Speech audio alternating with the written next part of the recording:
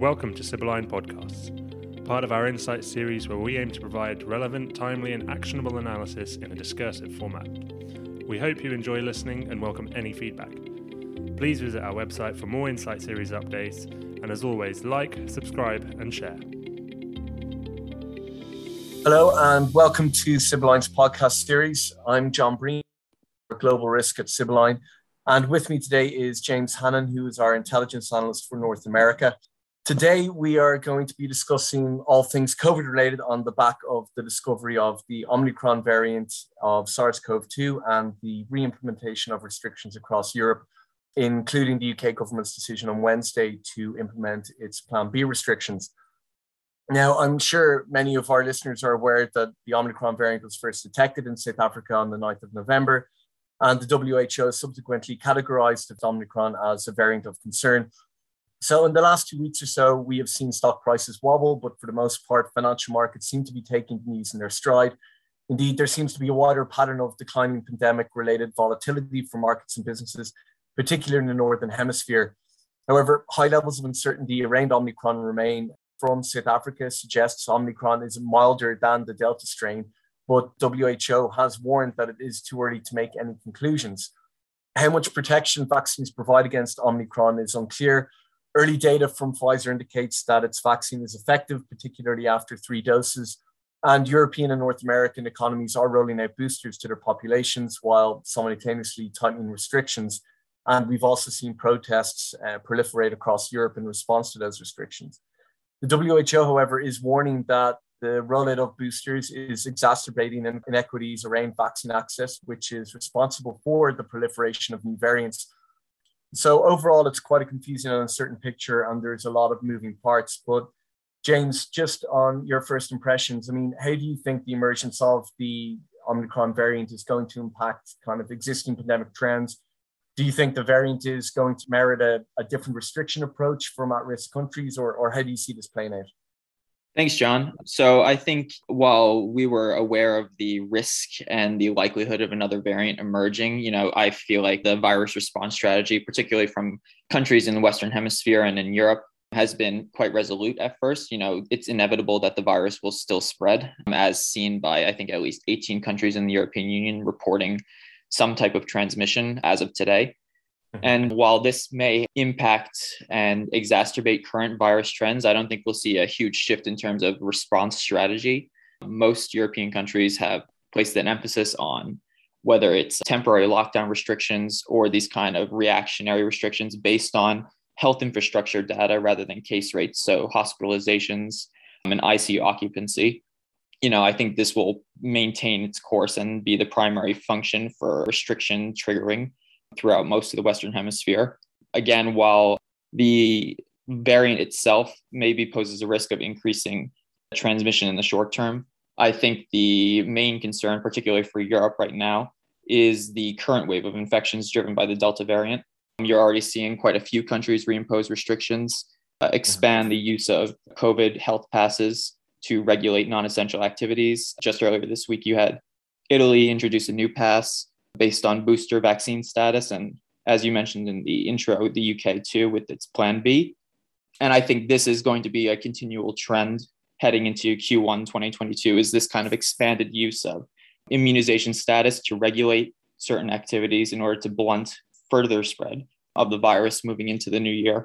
But I think that on the overall basis, in terms of viral trends and global trends, you will see a continuation of what is already there. However, the chance of that being exacerbated and further pressure being placed on health systems has inevitably increased. And that, in a follow-on from those restrictions, there is also the increased risk of social unrest, particularly in Europe. We've seen a wave of demonstrations against new lockdown restrictions. Most notably, you had something like 40,000 protesters in Vienna over the weekend in response to their lockdown extension, and numerous clashes with police. And that is also going to be a sustained risk that is likely to continue into the coming months, driven particularly by the Omicron variant. Just on top of the restrictions, James, we've also seen some countries implementing vaccine mandates, particularly in Germany and Austria for unvaccinated residents, and we've seen a vaccine mandate in Greece for over 60s. I mean, is that going to reflect a wider trend across Europe? I mean, the European Commission is calling for discussions on a vaccine mandate, but it's unlikely to get any consensus. And we've seen some opposing views within Europe. And again, we've seen kind of legal challenges in the United States. So what's your sense in terms of kind of the overall picture for vaccine mandates in Europe and North America? Yeah, well, I think it's an interesting conversation point, and definitely going to be something that is meriting further discussion by national governments, particularly in the European Union. I know the incoming German Chancellor Olaf Scholz, he's also voiced his support for some limited immunization mandates. And I do think that we will start to see that conversation materialize into maybe some legislation entering 2022. Although, as you mentioned, there is quite an opposition by both political parties and large components of the populace in many countries in Europe that could inhibit the implementation of such stringent requirements, which is similar to what we're seeing in the US, although given the power of the executive branch, the Biden administration has been able to at least enact the vaccine mandates. However, their implementation, as we've seen over the past coming weeks, has been, snared up in several legal challenges. Just this week, the last one has limited the White House's federal vaccine mandate for federal contractors, which is effectively the last component of the federal response strategy that was actually active. So now, as of right now, there is court orders blocking every component of Biden's vaccination mandate from entering effect. And I do think that this kind of sustained legal challenge is something that is likely to continue, driven particularly by Republican-controlled states that have been ardent opponents of implementing vaccine mandates. You have, I believe, Florida, which has gone so far as to implement legislation in several packages to prohibit the use of them by private employers and by federal contractors within the state. And I think, especially as you move towards the political climate of the 2022 midterms, which is also actually similar to some provincial elections in Canada, you will see the polarization around such strict COVID-19 regulations, particularly immunization requirements, as this kind of political football that could be used to either galvanize support or be this kind of divisive issue in the future. So I don't think that those legal challenges will abate. And this is particularly concerning for companies operating in jurisdictions like the US. When you try to implement a health protocol, some kind of comprehensive response strategy, and operate across multiple jurisdictions with multiple legal frameworks at a state level and a federal level, you are left in a position that is difficult to manage and will likely expose you to some degree of legal challenges. And so this is something that is worthwhile to keep tabs on, particularly for, defense and federal contractors. This is going to be an area of particular concern, as most of them are located in states, huge defense infrastructure capabilities located in states that have very strict limits on COVID-19 mandates, most notably Texas, especially with their aerospace and defense industry. So that's something to keep an eye on moving forward. And I do think maybe to a less degree, you can see similar legal challenges or legal ramifications in Europe based on differing member state response strategies. However, again, to a much lesser degree than the US. And just to pick up on something you said, there was kind of, business uncertainties. And I think that that's something that we've kind of nuanced in our forecast, certainly since kind of Q1 of 2021 in our reports and forecasts. What are the implications for businesses in terms of kind of, economic reopening strategies and resumption of international travel, particularly across Europe and the United States? Are you seeing any patterns emerging from that? Well, first off, I think, a lot of the epidemiological data that we have yet to acquire on the Omicron variant will probably dictate the severity of its impact on the long-term reopening and economic recovery strategies. I feel like the long-term projection for at least developed nations that have already had ample access to vaccines and have somewhat robust healthcare infrastructures, that will remain quite steady. However, there will be a severe variance in recovery rates across industry sectors, particularly, as you mentioned, international travel. You're seeing quite a few states almost immediately upon detection of Omicron implement travel bans for high-risk locations or tighten overall travel regulations in general. The UK, again, as an example, has tightened its entry testing requirements just last week. And so this is a trend that I think will continue to fluctuate entering 2022. It's a very fragile industry, as Sibylline has kind of forecasted since the beginning of 2021. And that challenging road to pre-pandemic flight service levels will probably persist well into 2022, driven by both the Omicron variant, current infection waves, and the risk of further variant proliferation in the coming months. That's really interesting. So we've talked about kind of the uncertainties for business, the kind of the current landscape. I mean, going forward, what is the likelihood of the emergence of additional mutated strains? We've heard the WHO vaccine expert group criticizing the administration of booster vaccines across the Northern Hemisphere, particularly developed economies, and that's going to exacerbate inequities around vaccine access. And we know that these new variants emerge, particularly where there's uncontrolled spread amongst unvaccinated populations. We know that this came from South Africa, where they've got a low level of fully vaccinated. What does that say in terms of kind of what businesses can expect over the next year? Yeah, well, I think unfortunately for the global state, the likelihood of more mutations and ones that are significant enough to elevate them to variants of concern, like the Omicron variant, are quite likely. We saw a similar situation develop with the Delta variant at that point, what was a very unvaccinated India in April of 2021. And so I do think that you make a very good point that the areas of concern are regions that still struggle to access sufficient vaccine supplies or are dealing with high levels of vaccine hesitancy.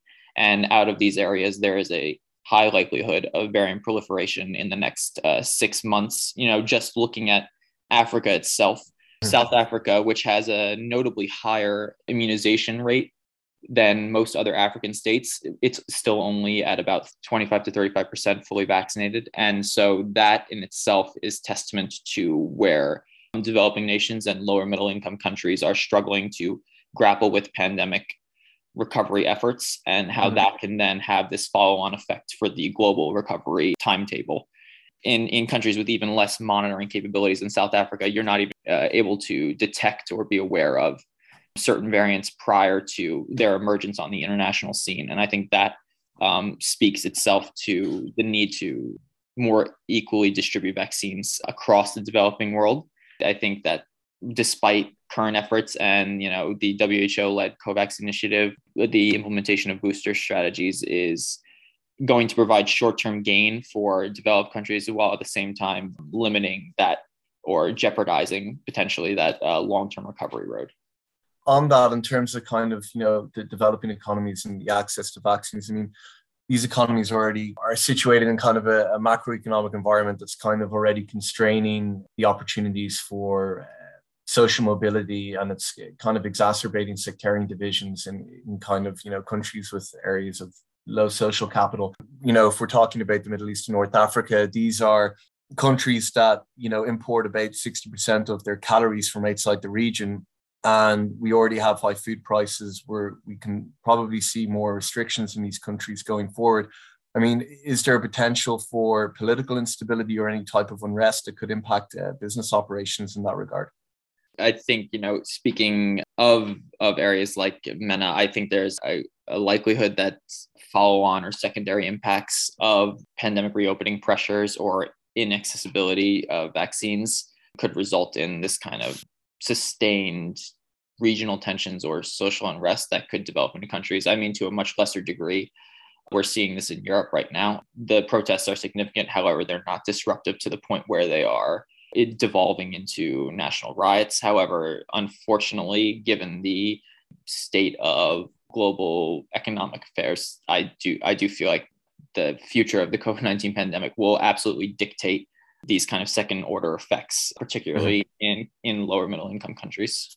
James, thank you very much for those insights. It's certainly quite a confusing and uncertain picture for businesses. We're now going to move on to Rhiannon Phillips from our MENA desk with the weekly forecast and events to watch. Thanks, John. In sub-Saharan Africa, the Y'en a marre civil society group has announced that it will hold anti-government protests across Senegal on the 10th of December. So far, protest routes have been confirmed only in Dakar, marching to Cheikh Anta Diop University, but further protests will likely take place in other cities. The issue is highly controversial in Senegal, as many opposition supporters accuse President Macky Sall of using the judiciary to silence his critics. Similarly, in Burkina Faso on the 11th of December, anti-government protests are planned in cities across the country. Protests are likely to be met by excessive use of force by security services, elevating risks to businesses, staff, and assets in urban areas. In the Middle East and North Africa, the US Special Envoy for Iran, Rob Malley, is planning to travel to Vienna at the weekend to join Iranian counterparts and resume nuclear talks with the hope of reviving the 2015 nuclear deal. And on the 17th of December, a 3-week curfew will begin in Lebanon for unvaccinated residents, with the local businesses likely to face operational disruptions, which could drive an upward tick in civil unrest across major cities, including Beirut. On the 15th of December in Europe, Kill the Bill protests are scheduled to take place outside of the House of Lords in Victoria Tower Gardens in London. Protesters are expected to congregate at 5 o'clock local time, but it is unlikely to cause any significant disruption to transport routes and signifies a low risk of domestic unrest.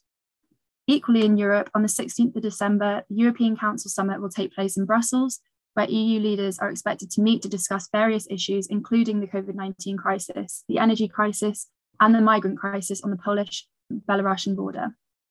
Following their teleconference meeting earlier this week, US President Joe Biden and Russian President Vladimir Putin have agreed to further high-level talks to discuss the current security arrangements in Eastern Europe. These talks will likely begin in the coming weeks and will provide an opportunity for both sides to reach a compromise over Ukraine, amid concerns over potential Russian military action early next year. In Asia Pacific, on the 18th of December, Hong Kong will hold legislative council elections. These are the first legislative elections since a major electoral overhaul by Beijing, with pro-democracy parties likely sidelined. Whilst localized protests are possible, the fear related to the national security law and likely heavy security presence reduces the likelihood of serious unrest. Additionally, turnout is expected to be low as a result of a lack of genuine competition or choices. In addition, the ongoing diplomatic boycott movement on the Beijing Winter Olympic Games continues to drive tensions between China and the West, hyping anti-West and anti-US sentiment in China. It's likely that other countries will follow the boycott in the coming weeks. In Chile, on the 19th of December, the presidential runoff election between left-wing candidate Gabriel Boric and far-right candidate Jose Antonio Cast will take place, as both candidates reach to the centre to obtain the support of the non-aligned voters. Whilst markets have supported Cast, a Boric victory, which appears unlikely, according to several pollsters, would likely reduce unrest risks and political instability over the next 12 months. Thank you very much, Rhiannon. And as always, if you have any questions or concerns, please contact us at info@sibylline.co.uk. Thank you.